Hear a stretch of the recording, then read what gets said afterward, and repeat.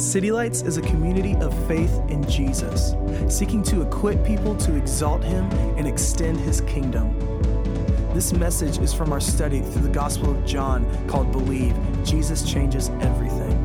If you are encouraged and challenged by this message, please share it with someone, post it on social media, or let us know by leaving feedback on our iTunes podcast. If you have your Bibles, you can turn to John chapter 11.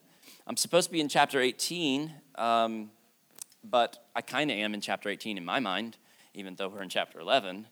And we're in a conversation called Believe, and it is actually Palm Sunday. That's why I'm in chapter 11 and 18 in my mind.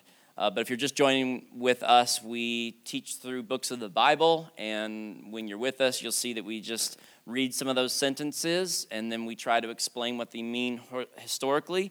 And then after we understand what they mean historically, ultimately the scriptures, the Bible is about God. So we really try to understand what God did, what He said, why He said it for those people. And then we try to understand, with the help of the Holy Spirit, what might this mean for us. So when John wrote this account that we're going through, he didn't write it with chapter 1, verse 2. He just wrote out his time that he hung out with Jesus. And later on in history, people organized the Bible and put chapter marks and verse marks. And so when I say chapter 10, that's a luxury that we have from organization. But we're really just reading a personal letter of one of Jesus' best friends. John actually is the most feeling-oriented book in the New Testament, and I am all kinds of a feeler on my Myers-Briggs, and I've finally realized why I love John so much. It's because he's a feeler. And I know a lot of you guys, I think the majority of our church are thinkers, which is kind of interesting because you have a primary teacher as a feeler, but I am a thinker as well. But that's what we're about to look at. It's called Believe, and specifically Palm Sunday is historically Jesus rides in on a donkey that's never been ridden. That's the scene we're about to pick up. And he enters into the city. It's called a triumphal entry, and everyone's screaming out, Hosanna, which means save us now. They were talking about being saved from the tyranny of Roman oppression in a government that was not godly. They were wanting for the Messiah, this Jesus, the sent one of God, which is who Jesus was and is, to be able to right all the wrongs. But they genuinely, most of the people who were screaming those things out were not saying salvation as forgiveness of my sins. They were saying salvation as in rescue from oppression, rescue from political injustice, rescue from impurity. It was more of a political cry than it was a spiritual, heartfelt Judeo or Judeo-Christian cry of Jewishness or Christianity. And I think for all of us, I'll just go ahead and make this point because it's in my brain right now. I think there's a lot of temptation for us to want a Christianized society or Christianized bookstore, Christianized Publix, or Christianized Upstate or Christianized Park. And in some ways, we might be falling prey to the exact same things they were. They put their beliefs and they merged them in with the dichotomy of the world and their beliefs, and they wanted to merge those things together, but not in the way that Jesus had in mind. Because Jesus wasn't really trying to become the next president of Jerusalem or Israel or that nation. He was the undisputed king over all nations, over all time. And when people were interacting with him right up close, next to him, talking with him, feeling they could have rubbed his hair, they got it wrong. And so I'm not saying that we are prone to get things wrong in that regard, but we certainly could fall prey to the temptation of imagining that God is on our side. And if God is on our side, just like Sidney Ann said, if God is on our side, this would probably be what His will is.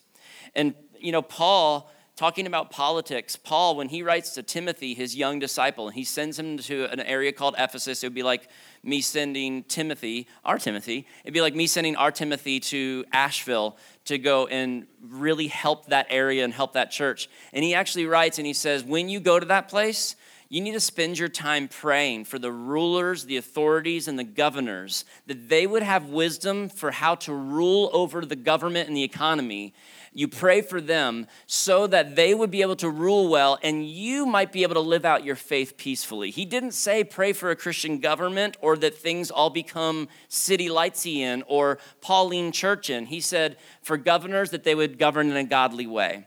And so all I'm trying to say is this front bumper piece into this message is that I'm finding more and more, especially as I travel the world and just talk to all different kinds of people, that so often, so many Sydney was talking about, there's impurities that have gotten into our faith. And there's impurities that have gotten into our expectations.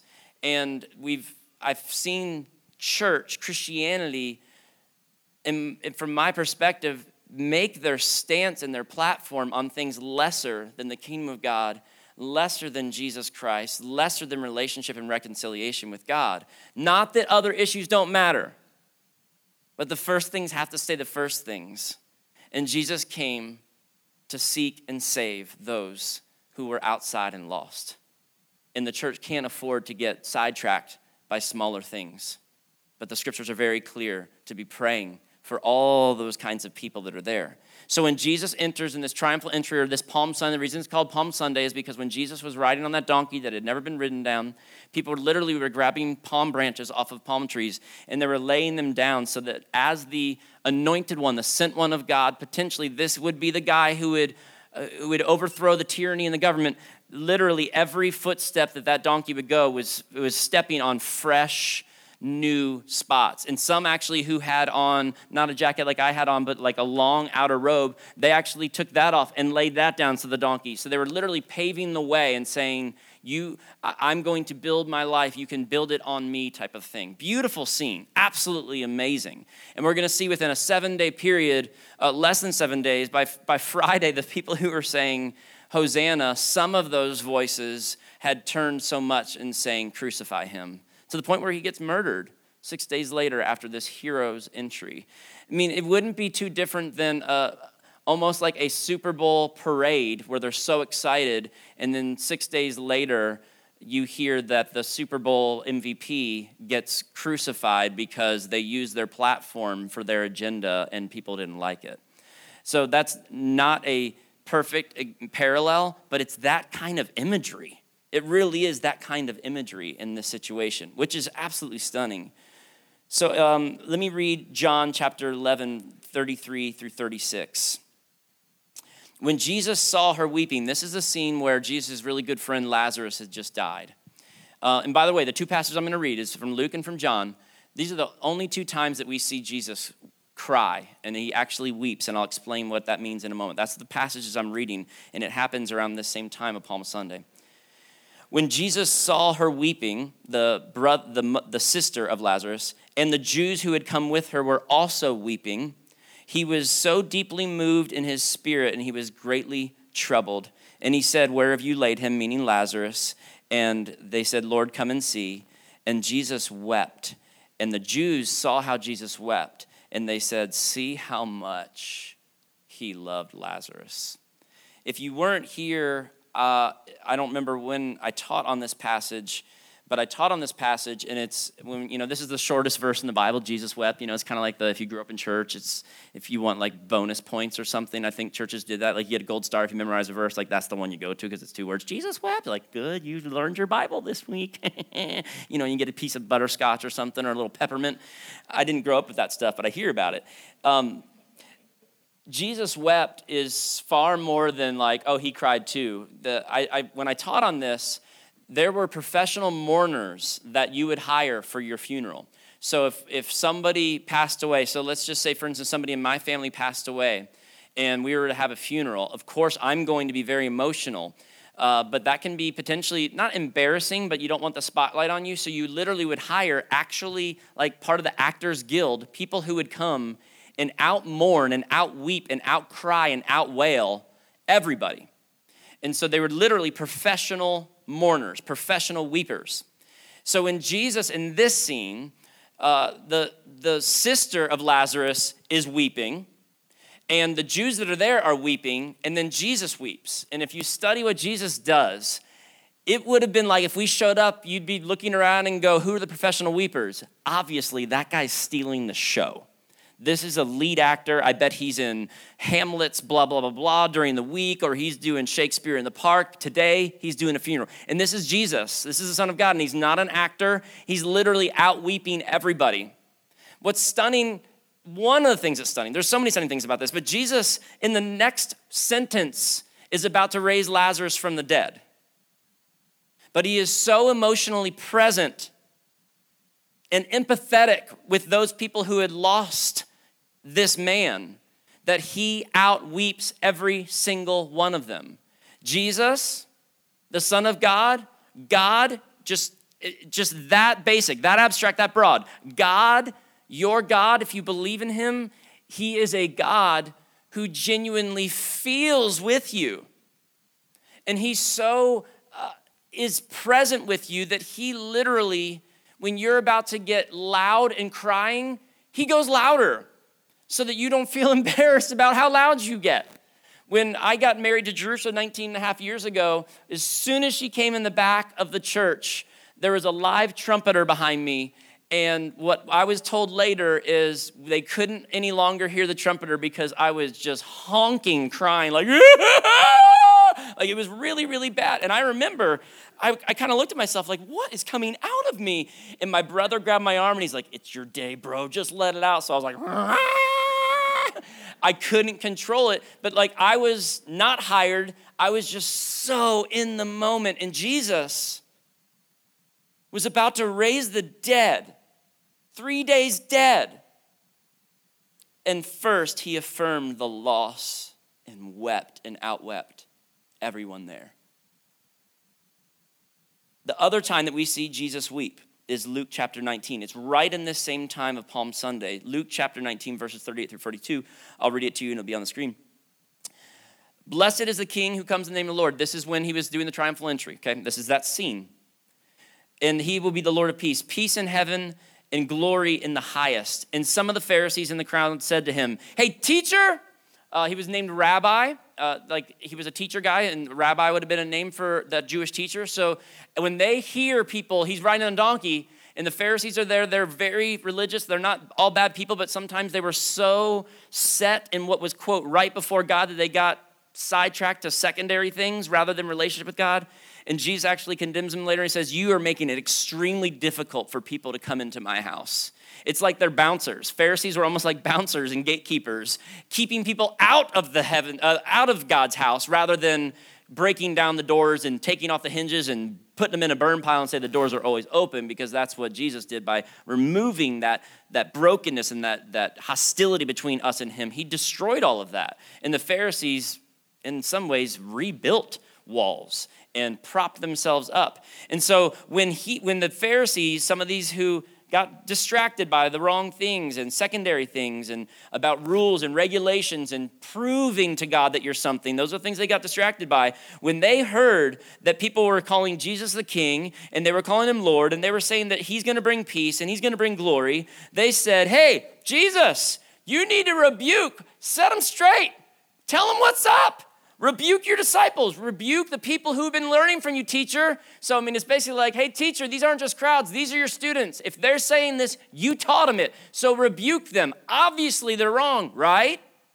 Is what they're saying. And he answered, and he said, shut up. No, he didn't do that. Sorry, I'm from the West Coast now. He answered and said, I tell you, if these people were silent right here, the very stones around you right now would open their mouths and say the same things. That's a comeback. Goodness gracious. In verse 41, and when he drew near and saw the city, he wept over it. This is what's amazing to me. Just again, it's one thing that's amazing about Jesus.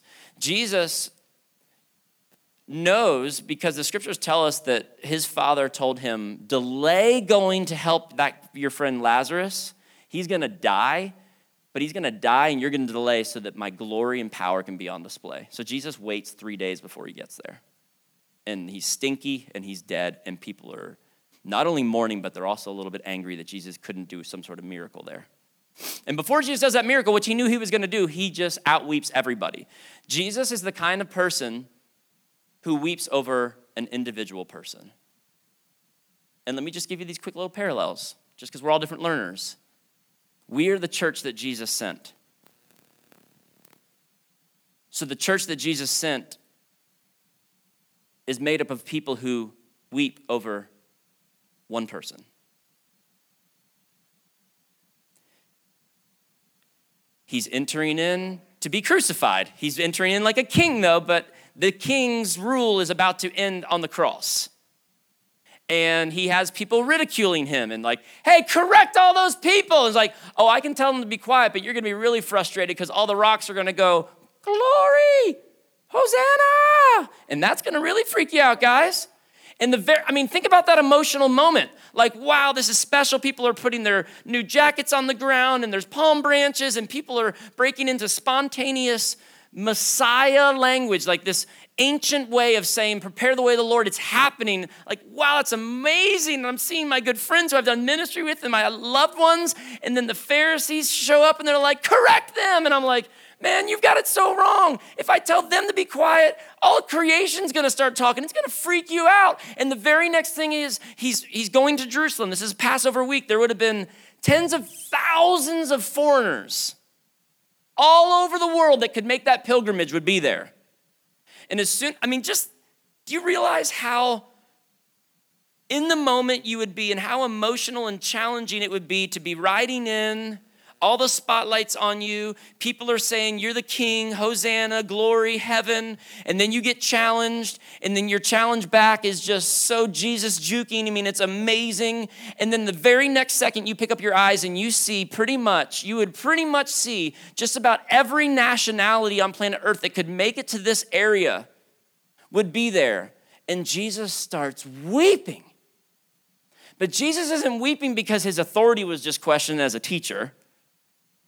Jesus isn't necessarily weeping because the Pharisees are still missing it.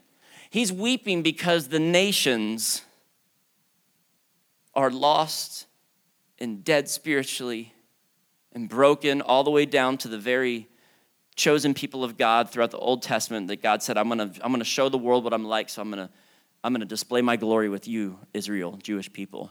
And he looks at all the account of these people and he weeps. The only two times that Jesus, the Son of God, weeps. It's right in the same scene.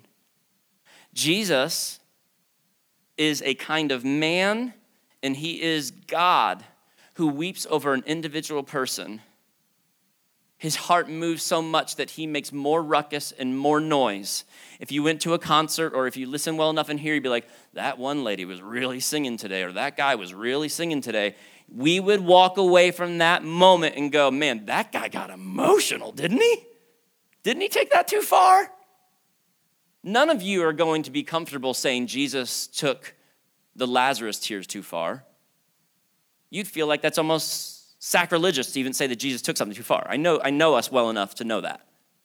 And you're of course not going to say, oh, Jesus shouldn't have wept for all the nations, or he was only weeping for the Jewish people, and your argument is going to fall apart so fast when you turn one page of the Bible that he was only crying and weeping for Jewish people.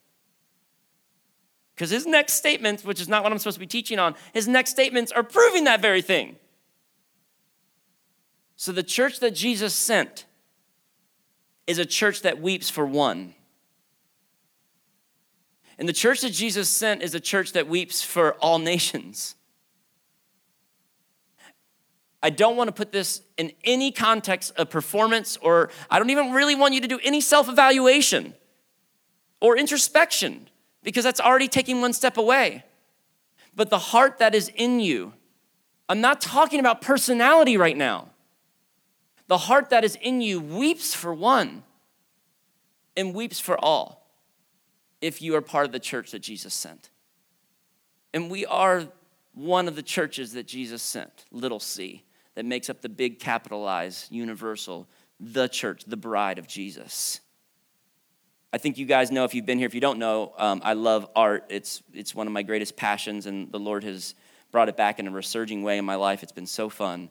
Picasso is one of my favorite artists. When I was in when I was in New York City recently, I was able to see so many Picassos that I haven't seen before. It was amazing. But this is his Weeping Woman.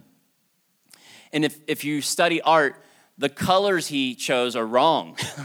You're not supposed to put these colors together, because when somebody's weeping, they're discombobulated. It's like they're not supposed to fit together.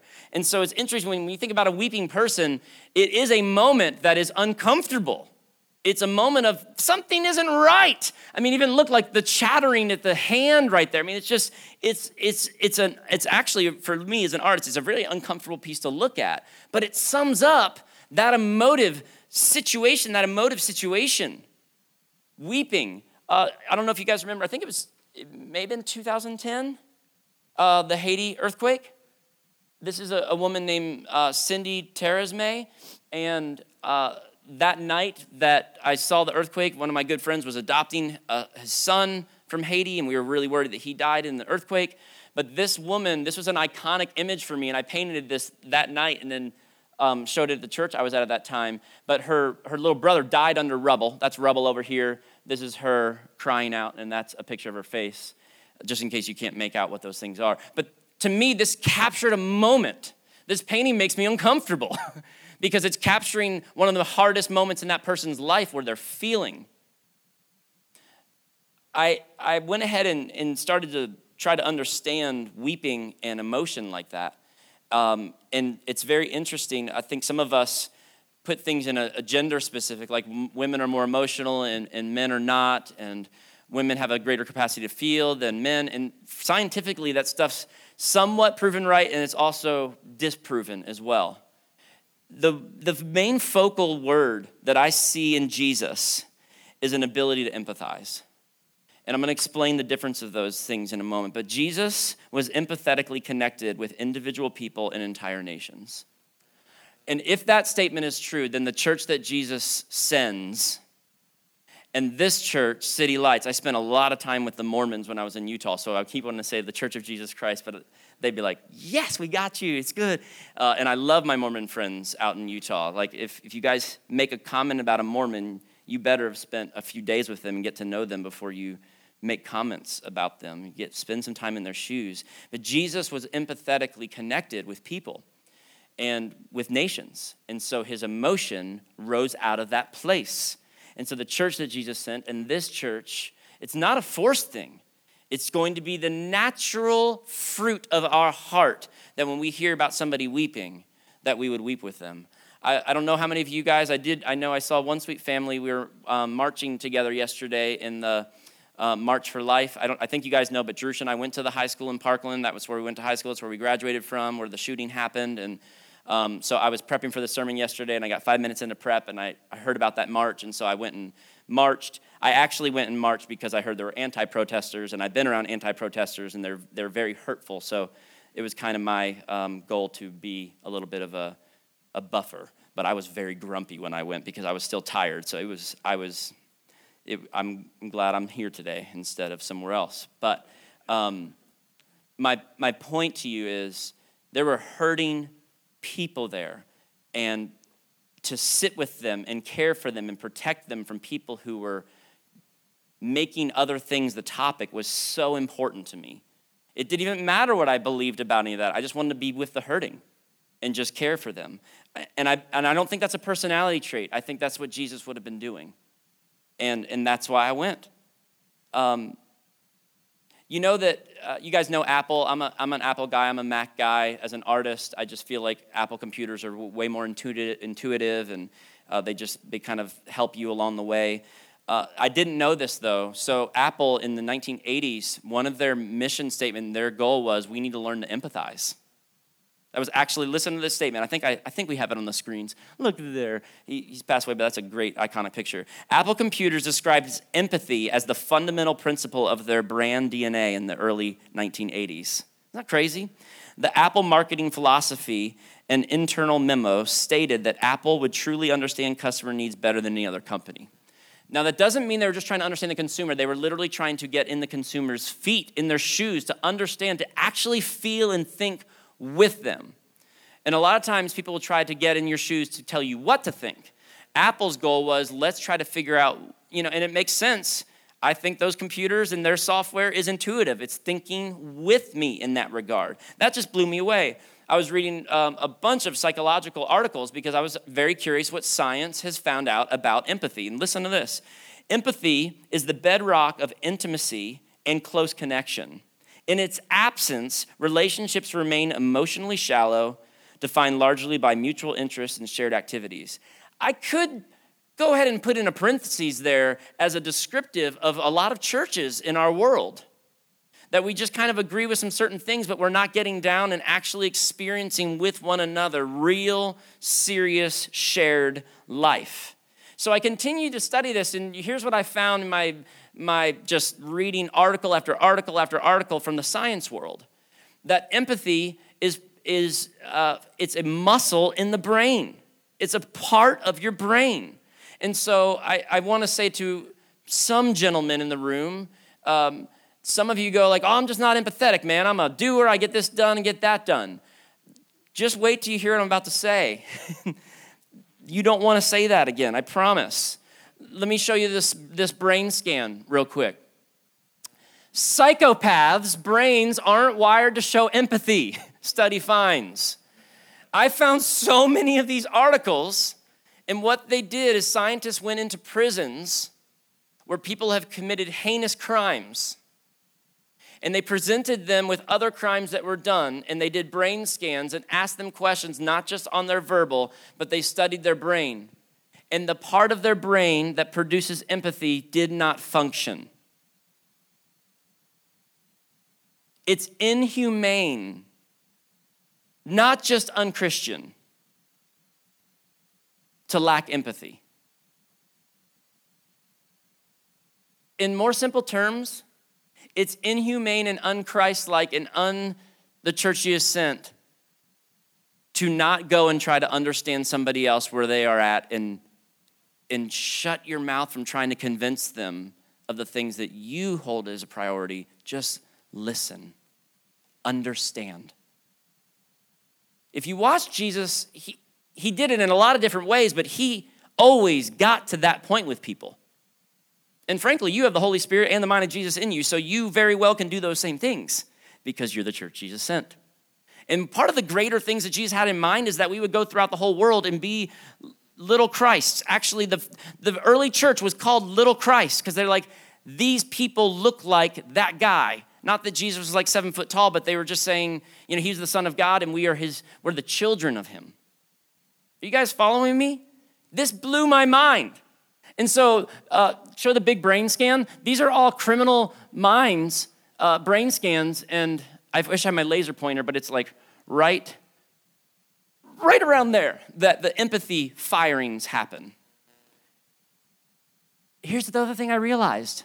Empathy, I do think there are spiritual gifts of empathy. I will say that because some of you have that in this room. And the reason I would call it gift is because you don't even need to know somebody, their name or anything, and you have experienced their pain and suffering they're going through.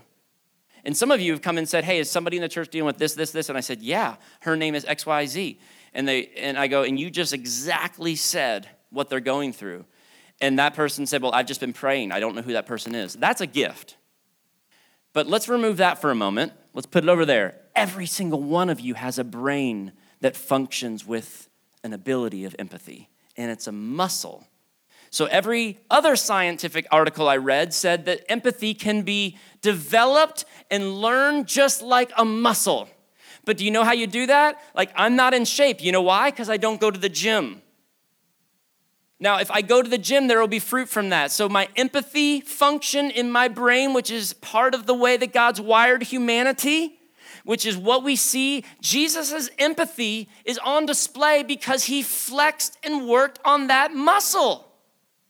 It's just a simple part of the beautiful structure that God's given to us, that he gave us this divine ability to be okay to outweep everybody over race issues and over death and over poverty and over anything, over one individual that would cause you to be weeping and crying, and over an entire nation.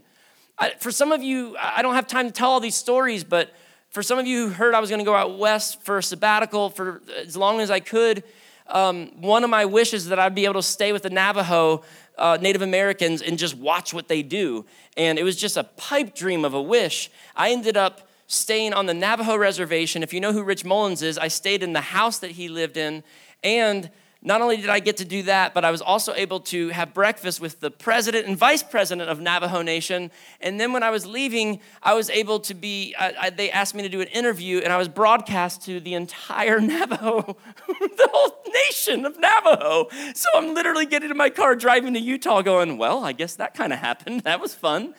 And I couldn't help but think, God is able to do immeasurably more than you could ask or imagine. And all I said is, God, can I just stay on actual soil with actual Navajo? And just let me give you a little foreshadowing. We just celebrated African American Appreciation Month, which we always will do in February. November is Native American Appreciation, and we're bringing Navajo from New Mexico to be our speakers that month. I'm so stoked. And that all just happened because I went to go wander the desert. And all I was like, God, I just want some real dirt and all. And he's like, we're going to do a little more than that. It was amazing, stunning. Empathy is not an option, but it is something we're going to have to work at. All of us. And I mean that in a positive way, but it's part of the things that God's given you on board so that we can do this. Brené Brown contrasts empathy and sympathy. Empathy fuels connection. Sympathy drives disconnection. You might go, what do you mean? Well, one of the things I heard at that protest yesterday, it was actually the largest protest I've ever seen in our city, like attendance-wise. One of the things that they were making really clear, the students, that's one of the reasons I went, because it was all young people. I just wanted to support them for trying to stand up for something because they don't feel safe at their schools, which you can have all sorts of gun perspectives, but when you hear a child say, I don't feel safe going to school, I don't know why you make arguments for other contexts when they don't feel safe going to school. I don't know what that's like, but I'm listening to them and I'm going, I need to understand. One of the things they said a lot yesterday was thoughts and prayers from our government aren't doing anything. What they were saying is the sympathy offered from our government isn't helping. We need somebody to feel what we feel and make a decision. You guys know me, I'm not making political statements, but as I was listening yesterday, I go, is this what you're saying? They're like, yes, that's what we're saying. We're sick and tired of the sympathy. We want someone to actually understand. And Jesus is one who understands, and the church that's sent by him is one who understands. So empathy, I would say, in the church at large, this is somewhat of a prophetic statement, meaning looking at the nations of the world. I would say empathy is an underdeveloped muscle in the church sent by Jesus right now. It doesn't have to be. One of those great things about, when you go to the doctor and they say, hey, you have this and this, you go, oh, okay, I need to really focus on those things. We're not going to try to make ourselves better, but we're more aware, hopefully, after this message, that it's right to weep over one, and it's right to weep over nations. And it was right for, when I was doing that broadcast, it's interesting, the only thing I wanted to say was, would you please forgive the white-skinned man for taking your land? Because one thing I learned when I was with the Navajo is, it's the closest thing I've ever heard when I spend time with my African-American friends. It's the closest thing I've ever seen to that. But the evil that's happening on that reservation, their deities, it's terrifying. And my heart wept for them. And being in their shoes, all I could say on that interview is, I'm sorry. I'm sorry. I'm sorry. I'm sorry. I wouldn't have been able to say that unless I went and spent time with them. Empathy rose up and it spoke. So the church that walks in God's presence, is the one that's developing an empathetic muscle, which weeps over individual people and weeps over entire nations. Timothy, are you still in the house? Oh my goodness, it's 11:36. Band's not coming up, sorry. I apologize. Last time I looked at the clock, we were doing good. Maybe this is the question we could consider moving forward. Maybe the question we should consider more often isn't where am I going, but who is going with me and who am I going with and for. I'll just show these last pictures as I share these last thoughts, and then I'll close in prayer. I mean, we're just 2 minutes away. So I think I went to around 15 or 16 national parks while I was out west. It was just such a pure joy for me. I found myself literally out laughing everybody, but there was no joke being told. I just was that filled up with just glee. And I wasn't embarrassed. It was fun. I'm sure just somebody walking in the Grand Canyon going, ah! It was normal, but at least it was for me. But here's what's interesting is I look at my pictures. Here are the ones I'm looking at most. This is that was Matthias. He's from France, and we met in the southern rim of the Grand Canyon, and we've talked every day since. We've been talking now for about 15 days. He's coming back to the States to come to Greenville because we just had such a good time together.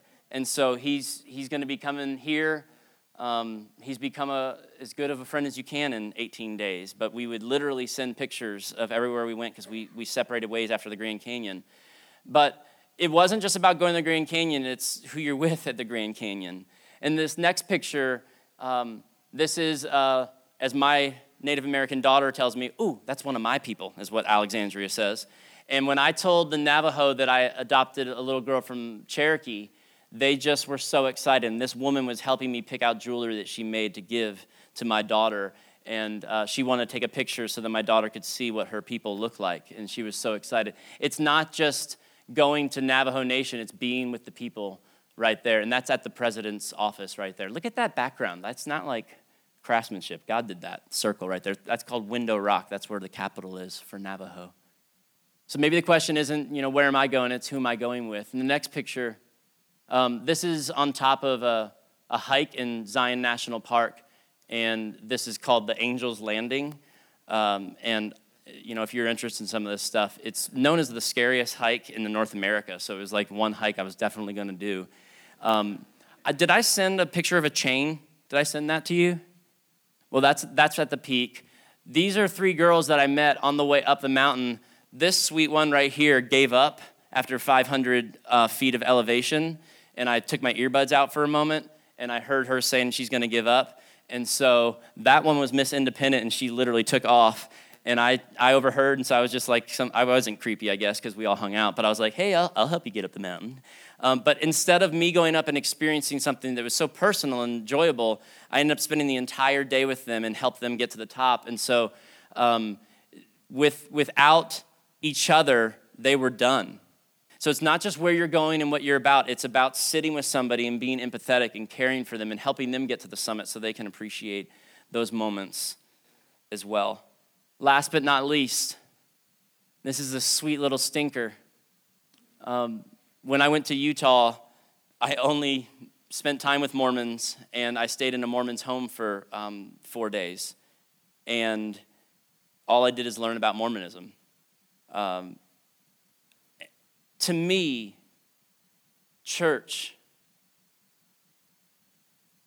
if the church is going to be the church that Jesus sent, I don't know how we're not staying in Mormons' homes and making a choice to stay in their home rather than in a hotel.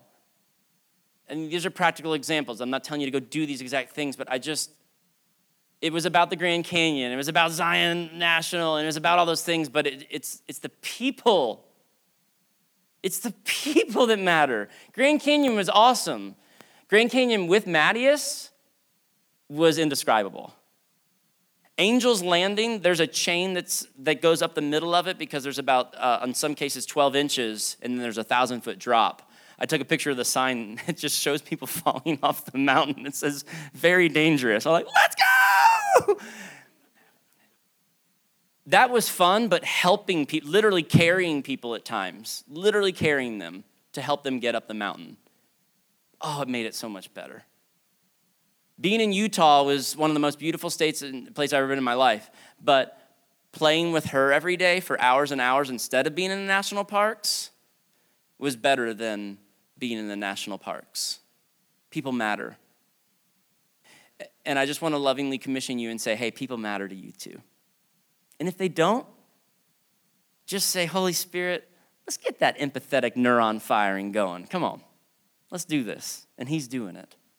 I just want to commission you out of this place and say, hey, you are the church that Jesus has sent, and you're the church that Jesus is sending. And in Jesus' name, I send you with not only the power of God, but may the presence of God move through you. And may you potentially this week find yourself out weeping, out celebrating, out helping everybody else, not to prove something, but because the life of Christ lives in his church. City Lights, you are sent.